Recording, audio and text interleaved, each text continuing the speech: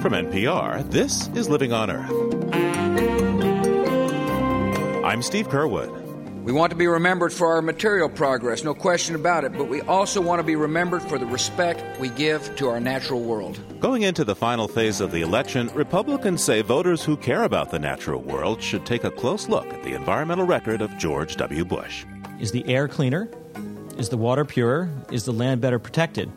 Are we doing a better job of managing the taxpayer resources that we spend to achieve environmental protection as we move forward into the next century? Supporters of Mr. Bush say you have to answer yes to those questions, but the president's opponents couldn't disagree more. It's the worst administration in American history without any rival on the environment, and the Reagan administration was really bad. The environment, the president, and the election. This week on Living on Earth. Stick around.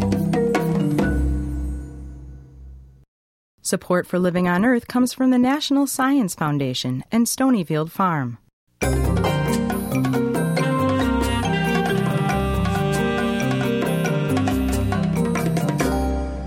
From the Jennifer and Ted Stanley studios in Somerville, Massachusetts, this is Living on Earth. I'm Steve Curwood. As the presidential campaign enters its final phase, we're taking a look at just where President George W. Bush stands on the environment. Mr. Bush didn't make any promises about the environment or even mention it during his recent speech at the Republican convention in New York, but he does have a record to examine. I like to tell people, Laura and I are proud to be own a Texas ranch, and for us, every day's Earth Day. When President Bush spoke in the Adirondacks on Earth Day in 2002, he was less than halfway into his term, but he had already begun to rewrite some of the nation's leading environmental laws. And here's how he described his environmental goals. We want to be remembered for our material progress, no question about it, but we also want to be remembered for the respect we give to our natural world. Supporters say the president came into the White House after a number of environmental accomplishments as governor of Texas. During Mr. Bush's years as chief executive of the Lone Star State, they say he boosted spending on natural resources and cut toxic and power plant pollution. And if there's one thing that President Bush would like the public to remember about his environmental record, it could easily be what he calls the Healthy Forest Initiative. In the face of devastating wildfires in the West, the Bush administration designed this forest management program to reduce the threat of those wildfires while, quote, upholding environmental standards. It comes from many, many years of mismanaging our forests. Kim Strassel is a senior editorial writer for the Wall Street Journal. The General Accounting Office estimated not long ago that a third of our national forests were dead or dying. And, Healthy Forest was bipartisan. It passed both the Senate and the House with decent majorities. It got a lot of support from Western Democrats because they recognized the problem out there. And I think in the end it was a very reasoned proposal. Supporters also give Mr. Bush high marks for a proposed billion-dollar hydrogen car research program designed to reduce pollution as well as our dependence on foreign oil. Another addition to this list of accomplishments, according to Los Angeles Times environmental reporter Elizabeth Sjogren, is the Bush administration's move to cut emissions from diesel engines.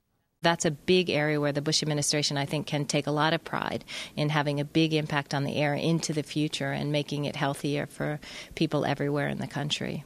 The president generally prefers to use a free market approach to environmental protection rather than strict regulation. Take, for example, his Clear Skies initiative. The White House says this plan calls for reductions in 3 major air pollutants by 70% and saves consumers millions of dollars at the same time. We will set mandatory limits on air pollution with firm deadlines while giving companies the flexibility to find the best ways to meet the mandatory limits. One way to use this approach is to set a cap on overall pollution for an industry and allow businesses to buy and sell their allocation of pollution permits. Letting the market set the agenda also avoids government subsidies and seeks to lower market barriers. Kim Strassel of the Wall Street Journal says this approach has many advantages over standard environmental regulation. We have 30 years of environmental improvement that came from mandates. It basically came from laws that came and said, you can't do this, you can't do this, you can't do this. And they have worked to a degree. Now, are there ways to actually improve environmental performance and improve the economy at the same time? Is there a new way of thinking about how we can manage the environment? And this idea of free market environmentalism is one such approach. But others say Mr. Bush's interpretation of the free market approach isn't working. For example, they claim his Clear Skies initiative will add another 2 decades of pollution to the skies before the market incentives start to clear the air. Among the critics is Robert F. Kennedy, Jr., author and attorney for the Natural Resources Defense Council. Mr. Kennedy charges that while the Bush administration talks about using the free market, in fact, it does just the opposite. You show me a polluter, I'll show you a subsidy, and the subsidy, I'll show you a fat cat who's using political clout to escape the discipline of the free market and force the public to pay his production cost. Mr. Kennedy's new book, Crimes Against Nature, is a polemic against the Bush White House, which he says is dishonest about its environmental agenda. He and other critics say that President Bush is relaxing regulations but not cutting subsidies to industries or making them pay for cleanup. Critics also cite what they call hundreds of environmental rollbacks, claiming that Mr. Bush is using free market environmentalism to eviscerate decades of environmental reform. It's the worst administration in American history without any rival on the environment, and the Reagan administration was really bad. Mr. Kennedy notes the Bush team came into office and quickly established an energy task force under the leadership of Vice President Dick Cheney, the former CEO of Halliburton, a major oil and gas service company. The membership and much of the proceedings of the task force have remained secret, but its recommendations have been put into action. Early on, the White House pulled the U.S. out of the international treaty called the Kyoto Protocol to cut gases that lead to climate change. The task force then recommended heavy use of coal, one of the most concentrated sources of gases that promote global warming. It also promoted more nuclear power and drilling for oil in the Alaska National Wildlife Refuge. Other policies have drawn criticism as well. One example that has to do with what the Bush administration is doing to relax protections that has to do with mountaintop removal mining. Again, Elizabeth Sjogren of the Los Angeles Times. And this is the process where they take the tops of mountains off and take the coal out of it. And the Bush administration has made several moves to keep this process going, despite efforts through the courts to reduce this kind of mining and scale it back. Some of the president's other controversial moves have to do with pollution from coal-fired power plants, which is linked to thousands of excess deaths each year from tiny particles of ash that people breathe. The White House called for weaker limits on another dangerous pollutant from those power plants, mercury. The administration also relaxed regulations and settled court cases that would have required the oldest, dirtiest power plants to install new pollution control technology. The president plans to replace these regulations with a free market approach that would allow plants to trade pollution credits. But critics say these new initiatives will end up substantially delaying and weakening pollution controls under the Clean Air Act. Critics also say these clean air issues point to a fundamental problem with the administration's free market approach. And that is, the free market doesn't work when industry officials are writing the laws. Again, Robert Kennedy, Jr. There's no stronger advocate for free market capitalism than myself. I believe that the free market is the most efficient and democratic way to distribute the goods of the land. But there's a huge difference between free market capitalism, which democratizes our country, and the kind of corporate crony capitalism which has been embraced by this administration. Mr. Kennedy and others say industry has too much sway with regulators, in part because former company officials are now pulling the levers of regulation and enforcement. They cite the case of Jeffrey Holmstead, a former lobbyist and lawyer who in his old job fought the EPA over air pollution enforcement. Mr. Holmstead is now a key decision-maker on air pollution enforcement, having been appointed EPA's assistant administrator for air policy. Vermont Senator Patrick Leahy has been one of the most outspoken critics on what he calls these conflicts of interest. You see how the Bush administration strategically placed industry lawyers in key positions at EPA who spent the last 3 years helping some of the biggest utility companies in this country get off the legal hook of putting pollution controls in their plants.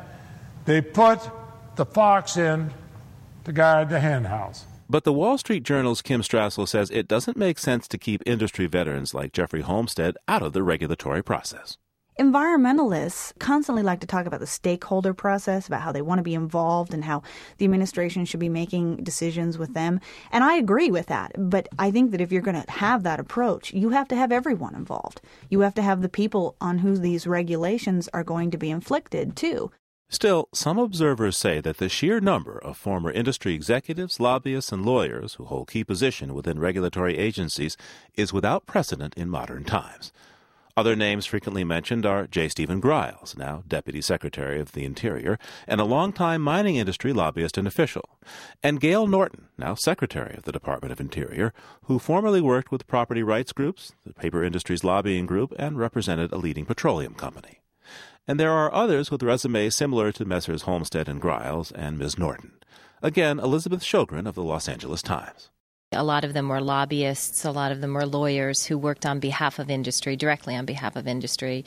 And so these people were very aware when they came into office what kind of policies the industry wanted.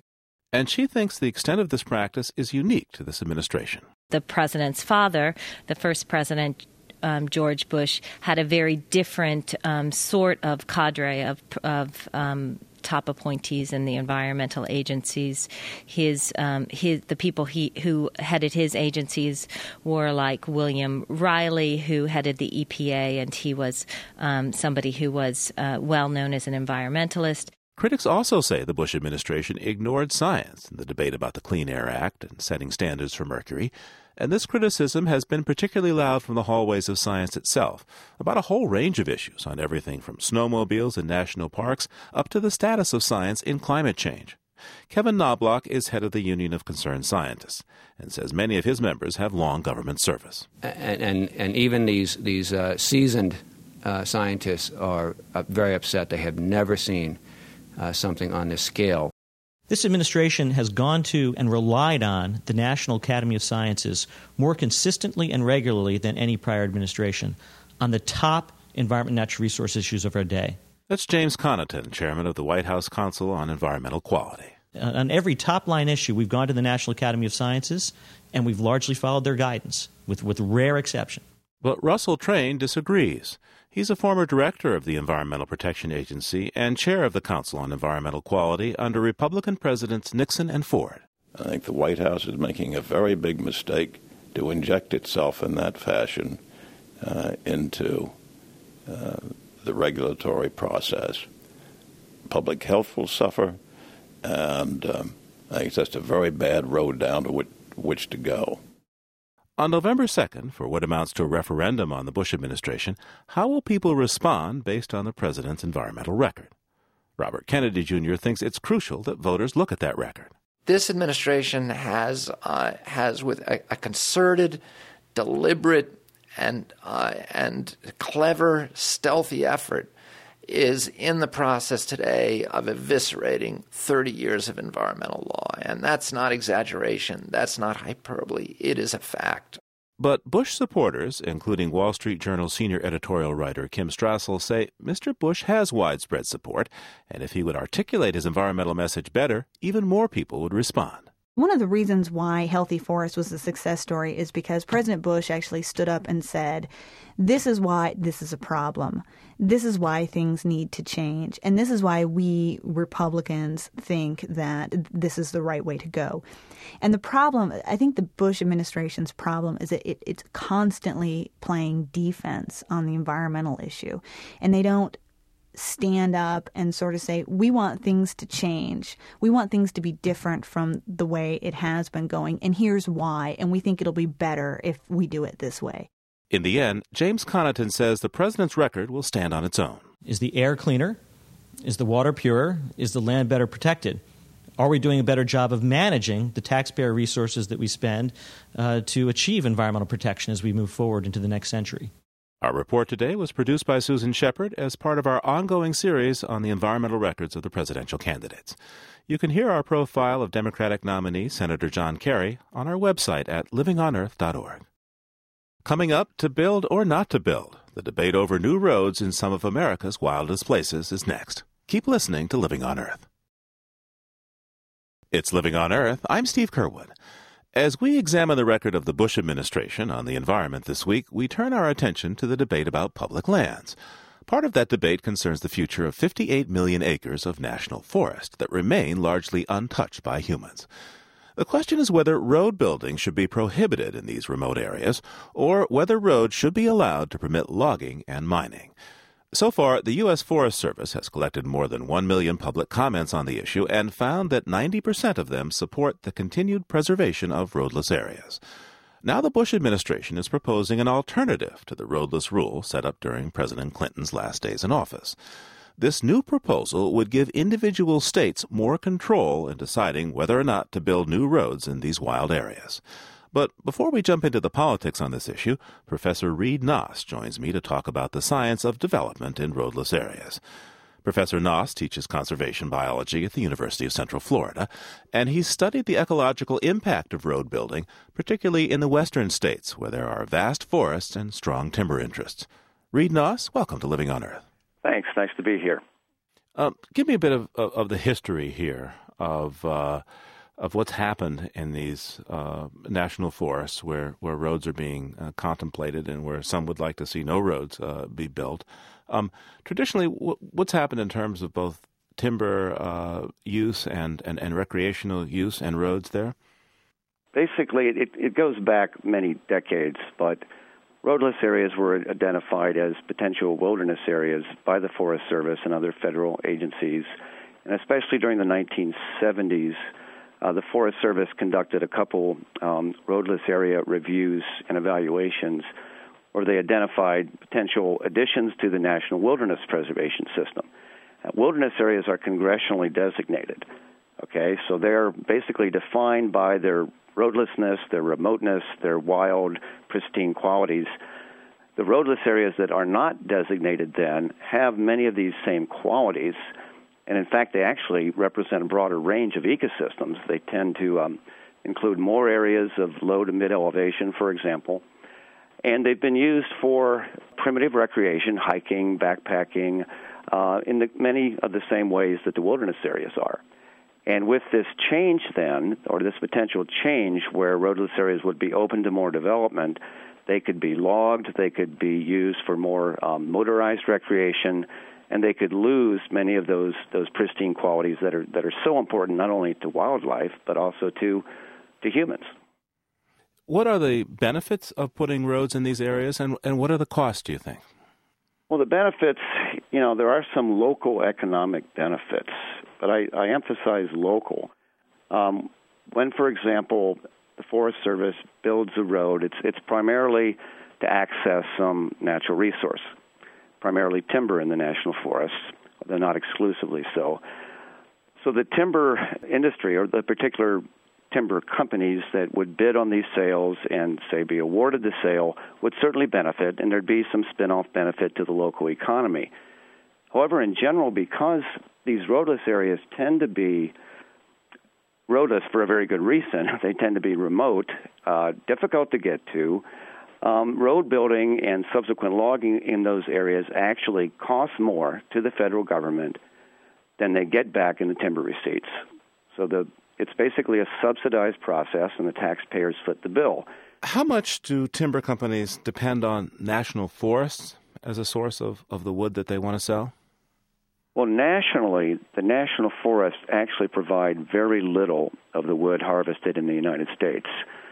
Most of the production of wood right now are in places like Georgia and northern Florida and Alabama and Mississippi, where you can grow trees much faster than you can in these western lands because of the warmer climate, basically, and faster growing species of trees. And most of that is private land.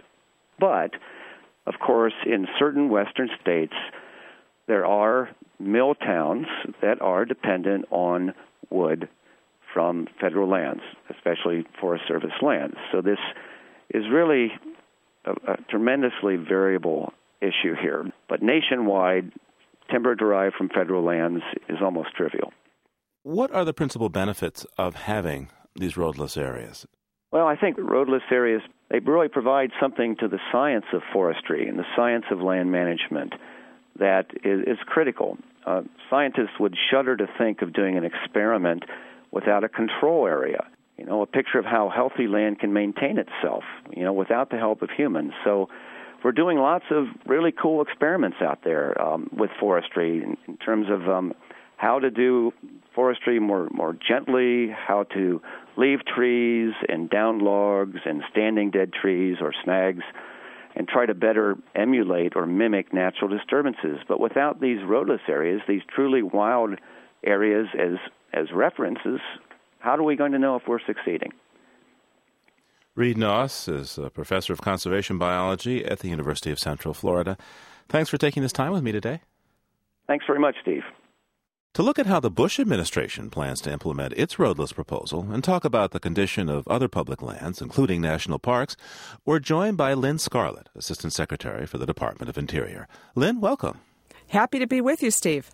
Now, in the few days before President Clinton left office, he signed off on something called the Roadless Rule, which would prohibit road building in remote areas of national forests. This would limit logging, obviously, if there are not roads to pull the logs out on. Now, what was the thinking that led to this decision, do you think? Well, of course, I can't speak to the previous administration and their thinking, but clearly they set forth that rule. They did so in the very waning days. In fact, it was January, I believe, 2001, just days before this administration came on board. We found ourselves in a challenging situation because that rule was almost immediately challenged by a number of states. We found ourselves amidst a lot of litigation. And indeed, in 2003, the courts basically told us, you've got to go back to the drawing board. That rule violates several statutory authorities. So we've had to re-examine the issue and figure out where to go, leading to a recent decision this year on an interim rule and then work to create a final rule, one in which we would cooperate with states to figure out just exactly what areas should be roadless and what areas should still have access for citizenry and other public purposes. That's right, because there's a concern I hear from the environmental lobbyists that they think that if there's state control, governors will be more responsive to local industry interests with perhaps less concern for the national conservation goals. Well, I think we have a very good balance here. First of all, let me suggest there may be some states, indeed, that want a more aggressive and more stringent roadless rule than other states. But secondly, we do have, of course, the federal agencies involved and as the ultimate decision makers and working with a panel of experts who will be reviewing such things as environmental values, access to private lands, and other considerations that are important in this balancing act. Let me ask you specifically about a national forest, and that's the Tongass National Forest in Alaska. It's our largest, and both the Clinton administration and your administration so far have not really included the Tongass in the roadless rules. Yet environmentalists say this is some of the most sensitive and important forestry territory on the planet. How do you see your administration moving forward now with the Tongass and the extent of logging you'll permit there?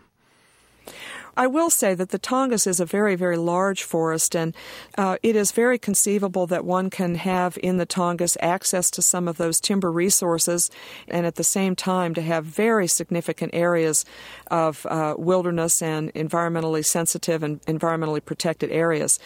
We in Department of the Interior manage a significant portion of Alaska through the Bureau of Land Management. And while some of those lands are open to development, there are still millions of acres that in fact are very, very remote and represent some of the best wild places on this planet. I want to turn now to national parks, which of course also part of the federal land collection. And what's your take on the condition of these parks today, and what do they have in the way of financial resources? The National Park Service manages some 388 units, and those units range from the 2 million acres of Yellowstone to individual historic houses like Frederick Douglass's home. The operating budget for that park system in 2005 will be $1.8 billion. That's billion with a B.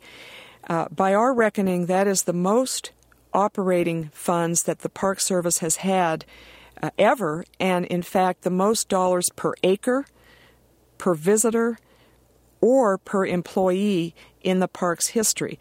It was estimated that there were thousands of projects and some $4.9 billion in maintenance backlog in the parks, and this president, through his Parks Legacy Project, committed, by golly, to doing something about that.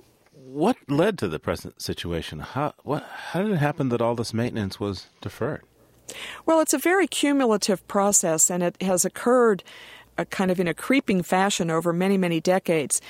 The Park Service gets their budget from Congress, and oftentimes it's tempting to spend the money on the things that visitors immediately see. For example, putting up signage or putting up new visitor centers, investing in interpreters who walk people around parks and explain the history and the culture and the natural resources. And if times are tight, it's often sometimes tempting to set aside those things that are invisible, like that unglamorous wastewater treatment facility or that unglamorous electric utility system, and say, gee, I hope for a better day next year. And so cumulatively, by the time this president came into office, this backlog had gotten to be so large that the president said, we just have to do something about this, and that's what he's committed to doing, and something I think we'll continue to focus on from now through the rest of this term. Lynn Scarlett is Assistant Secretary for Policy Management and Budget for the Department of Interior. Thanks for taking this time with me today. Very much enjoyed it. We turn now to Bill Wade, former superintendent of Shenandoah National Park in Virginia. His career in the National Park Service spanned more than 30 years, and he is retired now in Tucson, Arizona. Today, he's spokesperson for the Coalition of Concerned National Park Service Retirees and is working to bring attention to what he calls major problems with our national parks. Bill Wade, thanks for joining me today. Thank you. I appreciate being here. Now, I'm wondering if you can bring me up to speed on some details of the basic thing that your group is working on, and that seems to be the lack of federal funding for national parks. Map out for me, if you could, please, Bill, which parks are most in need of money and why? What do they need this money for? Well, it's widespread. The fact is that 85% of the parks that have their own discrete budget started out this fiscal year 2004, with less money than they had in 2003. And it's that part of the budget that they use to hire seasonal employees, that they use to buy supplies and materials. Simply put, things in parks are taking a downswing right now.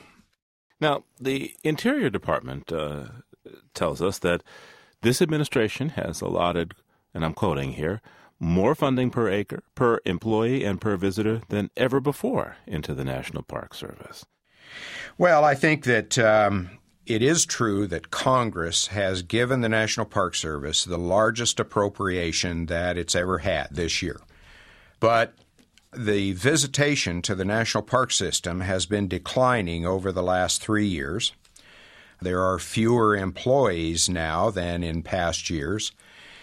And the acreage of the National Park System has grown in the last 3 years by only about 10,000 acres. So it's very easy to make that statement, and it's very, very misleading in our judgment.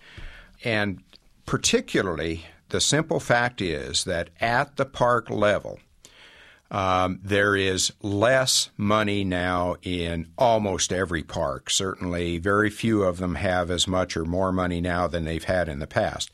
Bill, describe a particular park, a specific park that's in disrepair. And perhaps what's in disrepair is out of view, but obviously not out of function. Well, let me use Shenandoah National Park as an example. Shenandoah, by all accounts, ranks number 2 or number 3 in terms of severity of air quality of all national parks in the system. There are days when you go up on the Skyline Drive in the summertime and you literally cannot see the valley floor on either side, and that's 3 to 4 miles distance we're talking about. The haze is so bad.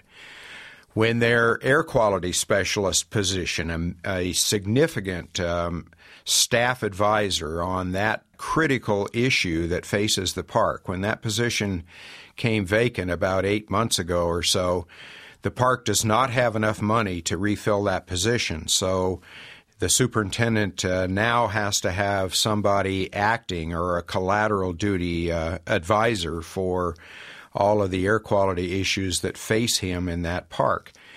And there are more decisions and more actions. There are more things that I think are inconsistent with the mission of the National Park Service than we've ever seen before. And I'm talking about things like, a continued intense attempt to try to continue to allow snowmobiles in Yellowstone. I'm talking about Secretary Norton signing an agreement with the state of Colorado that gives away federal water rights on the Gunnison River as it flows through Black Canyon of the Gunnison National Park. So it's all of these combination of decisions and actions in addition to the budget situation that I believe has threatened or assaulted the values and purposes of national parks more than has ever occurred in the past. Given what you're seeing, what's going on that disturbs you so much, what gives you hope?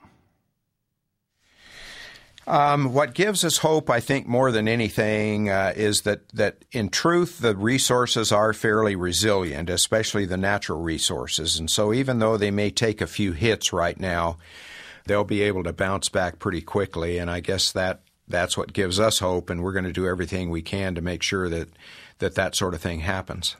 Bill Wade is the former superintendent of Shenandoah National Park and spokesperson for the Coalition of Concerned National Park Service Retirees. Bill, thanks for taking this time with me today. Thank you. I appreciate the opportunity to be here.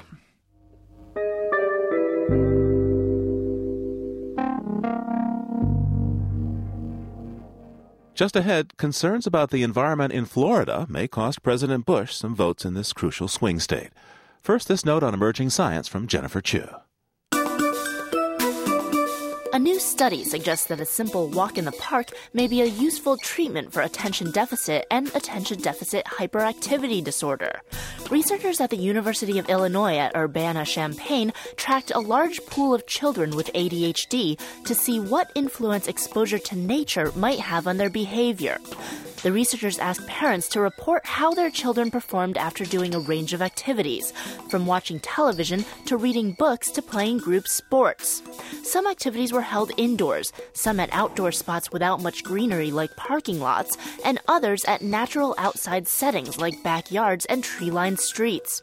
The nationwide study included more than 450 5 to 18-year-olds. It found that spending time outdoors significantly reduced ADHD symptoms such as inattention and impulsiveness. Scientists are now launching clinical trials to confirm the initial results and recommend treatments. A co-author of the study suggests that ADHD has been on the rise because modern life simply places too many demands on our attention. She adds that a quiet place outdoors can help reduce some of that stress. That's this week's Note on Emerging Science. I'm Jennifer Chu. And you're listening to NPR's Living on Earth. Support for NPR comes from NPR stations and the Noyce Foundation, dedicated to improving math and science instruction from kindergarten through grade 12. Ford, presenting the Escape Hybrid, whose full hybrid technology allows it to run on gas or electric power. Full hybrid technology details at FordVehicles.com. The Annenberg Fund for Excellence in Communications and Education, and the Kellogg Foundation, helping people help themselves by investing in individuals, their families, and their communities. On the web at WKKF.org. This is NPR, National Public Radio. It's Living on Earth. I'm Steve Curwood. Remember Hanging Chads, the 36-day recount? How could we forget? Anyone who watched the last U.S. presidential election knows how important Florida can be in picking our president. The U.S. Supreme Court ultimately declared George W. Bush the winner with a margin in the neighborhood of 500 votes in Florida, a state in which more than 90,000 votes were cast for Ralph Nader. Arguably, many of those votes for Mr. Nader expressed dissatisfaction with the environmental positions of the Clinton administration and Democratic nominee Al Gore. This time, voters in this key swing state may take out their frustrations with federal environmental policies on the Republicans. Living on Earth, Jeff Young has our report.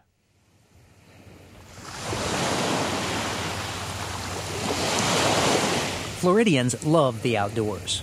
If they're not enjoying the beaches, lakes, or that giant river of grass called the Everglades, they're making money from visitors who are.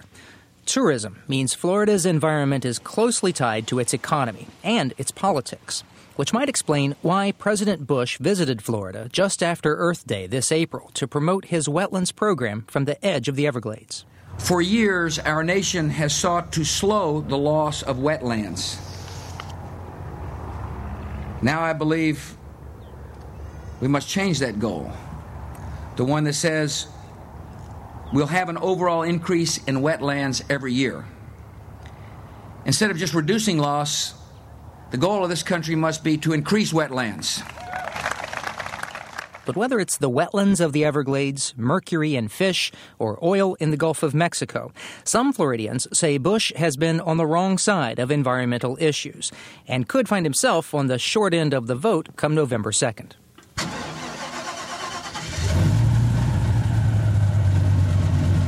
Gene Duncan guides his airboat through the sawgrass sloughs and hardwood hammocks of part of the Everglades the Miccosukee Indians call home.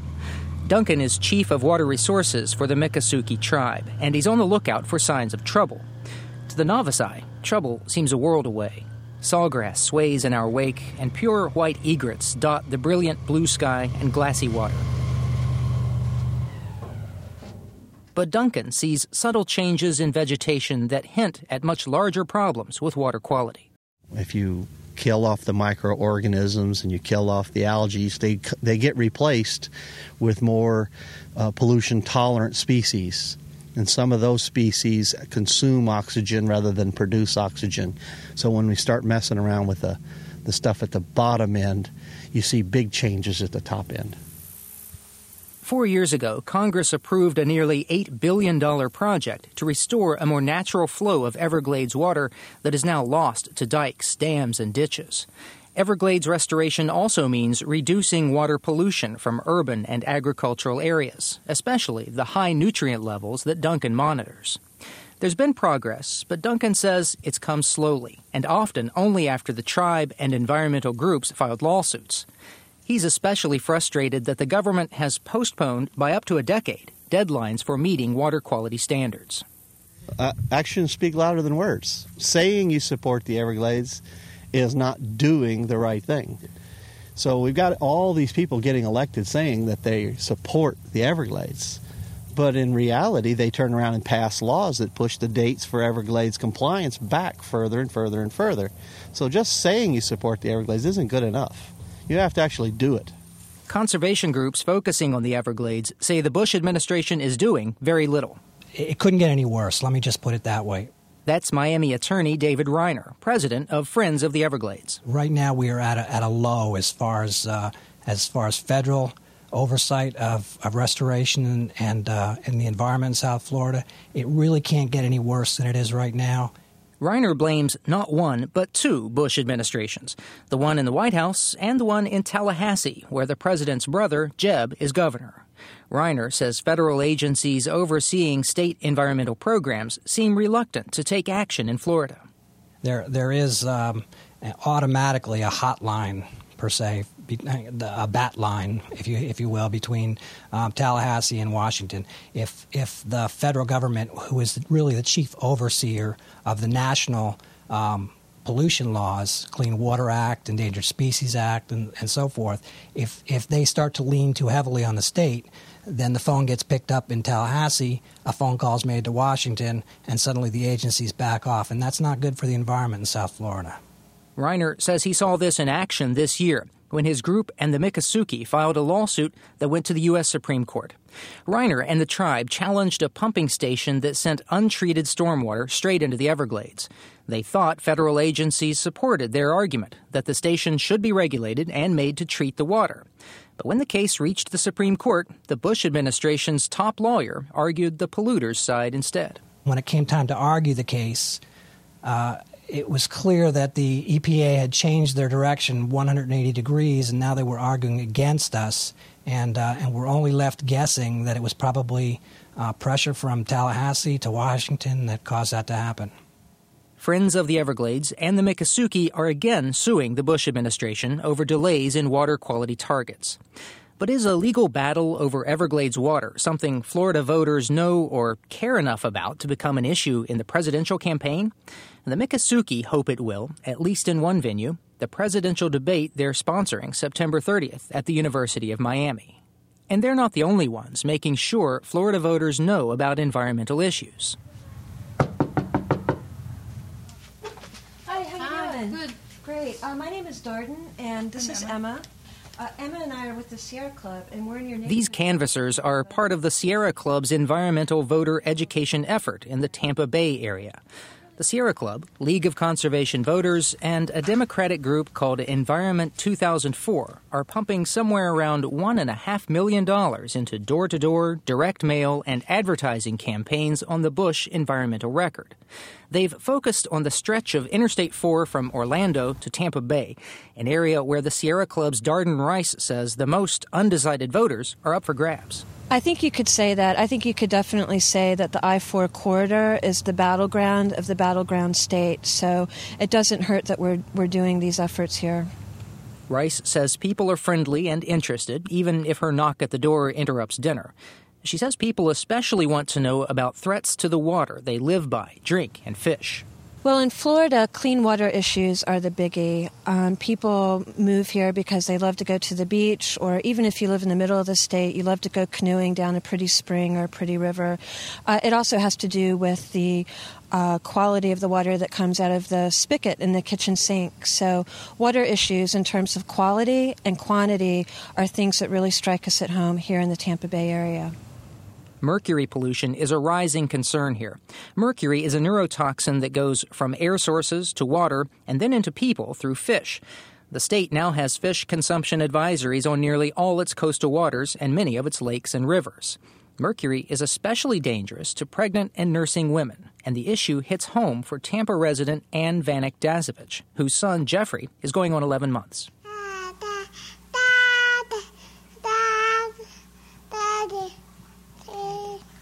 I was at my first OBGYN appointment and was told by my doctor to, when they found out that I was a fisherman and we eat fish a lot and, we think that's really healthy, that's good for us. And unfortunately, she said not to eat any more fish while I was pregnant because of the high mercury counts and that I was putting my child at risk. And that was pretty stunning news. Dasovich lives on Davis Island in Tampa Bay, where she and her husband fish nearly every weekend. That marker out there, we catch a lot of bait fish out there, greenbacks.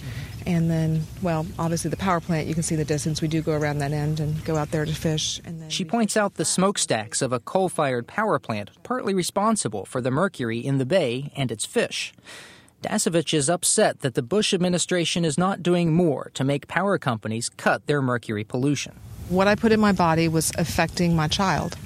Because it became so personal to me, and my eyes were opened. I was able to see or make connections that I couldn't make before, and how those issues affect who I vote for.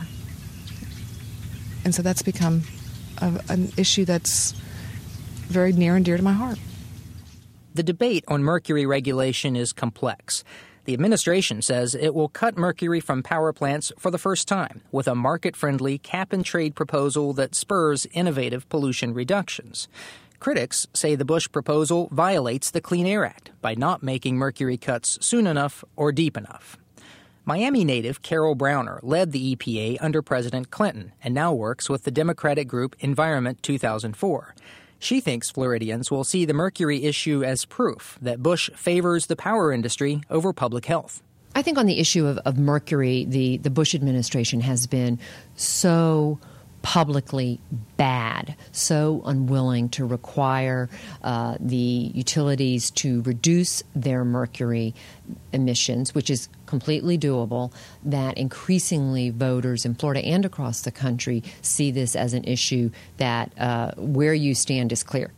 But when it comes to getting Floridians really worked up, no issue comes close to that of putting oil rigs off the state's Gulf Coast. That's not what anybody envisions when they come down for their big 2-week Florida vacation every year. That's Mary Wilkerson, who rents vacation homes along the Gulf beaches near Tampa. She was president of the local Chamber of Commerce and is generally mild-mannered until talk turns to the potential threat of oil spills from offshore drilling. I mean, it's just... there's just absolutely no place for it anywhere close to Florida beaches. There's no need, and it just makes absolutely no sense. The amount of economic impact that they would have, I mean, it would be devastating. And for that probably small, potentially small amount of oil, the risk-reward factor is just, it's obscene. I mean, to even think about. The Bush administration did think about it, and in a 2001 energy plan proposed drilling some 6 million acres of the Gulf. But when nearly every elected official in Florida, including Jeb Bush, protested, President Bush compromised. He bought back some oil and gas drilling rights from companies and pushed drilling at least 200 miles from the Florida coast. That announcement in 2001 was widely applauded, even by some environmentalists. But some political observers wonder if Bush's commitment will hold. Patrick Manteiga is editor and publisher of a small but influential Tampa newspaper, La Gaceta. Well, I think he did what he felt he had to politically. The question is he going to continue to act that way when his brother's no longer up for re-election in the state of Florida and when he's not seeking re-election in the presidency for the presidency? Indeed, the issue resurfaced later in the president's term. The administration's energy bill last year included a Gulf drilling provision that opponents called a step back on the slippery slope toward drilling along Florida's coast. Wilkerson and others closely tied to the tourism business say Gulf drilling could become a voting issue. It has to be clearly spelled out. I mean, they have to clearly say, no, we will not jeopardize, the state of Florida's pristine coastal environment with oil drilling. I mean, it just has to be clearly spelled out. And if it is, I know for a fact it will. It will persuade people to vote. It absolutely will. Some Florida Republicans fear Bush's environmental record could cost him support in the state, not just among undecided voters, but within the party itself. Joan DeGuire leads the Florida chapter of Republicans for Environmental Protection. Oh, I think it's weakening the base. I've met a great many people in the public who have left the Republican Party. They may just be independents, but they have left the Republican Party, and they're moderates. They are Republican in their attitude, but they care about the environment, and they just can't stand it anymore. It may cause them to lose the election. That's not how most Florida Republicans see it, though. Allison DeFore ran on an environmental platform for his spot as a delegate to the Republican National Convention. He says Bush's record will play well in Florida. I think in Florida he's in good shape with the Green voters. President Bush in Florida has been following his brother Jeb's lead on oil drilling and on the Everglades, which are the two real hot-button issues in our state politically. And so I think he's got a record to be proud of. DeFore is a former lieutenant governor who served as Everglades czar to Governor Bush in 1999 and 2000. He says Everglades restoration has President Bush's support. The Republican campaign platform even singles out the Everglades as an area of special federal responsibility. And while DeFore acknowledges that some in the White House might like to drill oil along Florida's coast, the point is that they did not. There are advocates within the administration for oil drilling in the Eastern Gulf. They have not prevailed. Policy arguments go on in any administration. Where it ended up is there's not going to be any oil drilling, and that's fine. Beyond the specific issues, DeFore describes a Florida attitude about the environment that he says Bush's critics don't quite get. Well, I just don't think you understand what's really going on in Florida, perhaps, and that is that the environmental community and the business community have forged a broad consensus on a lot, not all, but a lot of issues, and have been able to move the ball dramatically as a result of that consensus. I think in a political sense, that's what it boils down to. They're going to look at who's getting it done, and is there a case to be made to do it differently. And given the progress that we've had on the environment in Florida in the last 8 years, I just don't think the case has yet been articulated that would say do something different. Democrats are betting they can make that case for the environment vote. And as the 2000 election showed, even a few hundred votes can make the Sunshine State swing. For Living on Earth, I'm Jeff Young in Tampa, Florida.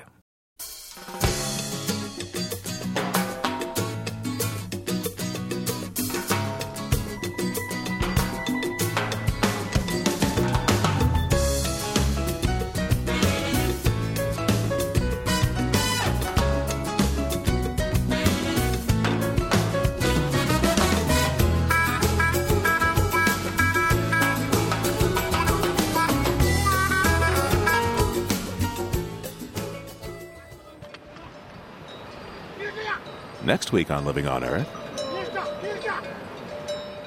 High in the Himalayas, yaks with musical bells around their necks are still the main mode of transport. But nowadays, in the mountain villages of Nepal, tradition mixes with cyber cafes, all thanks to hydropower. And some Nepalis see the rushing rivers of the world's highest mountains as the equivalent of oil reserves.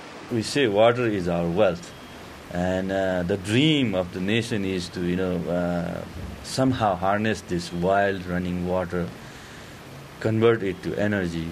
It's Himalayan Hydro, next time on Living on Earth.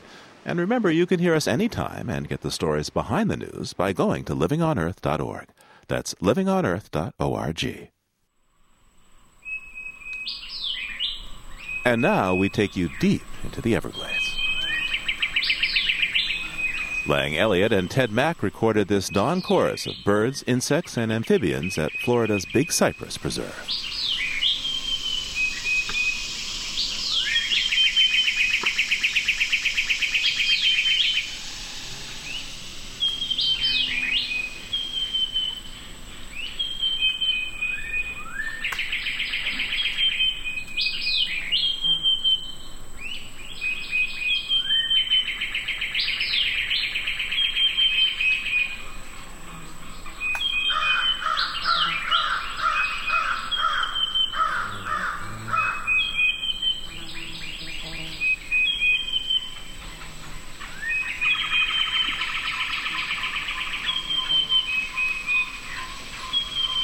And for this week, that's Living on Earth. Living on Earth is produced for the World Media Foundation by Chris Ballman, Christopher Bolick, Eileen Belinsky, and Ingrid Lobet, with help from Carl Lindemann and Kelly Cronin.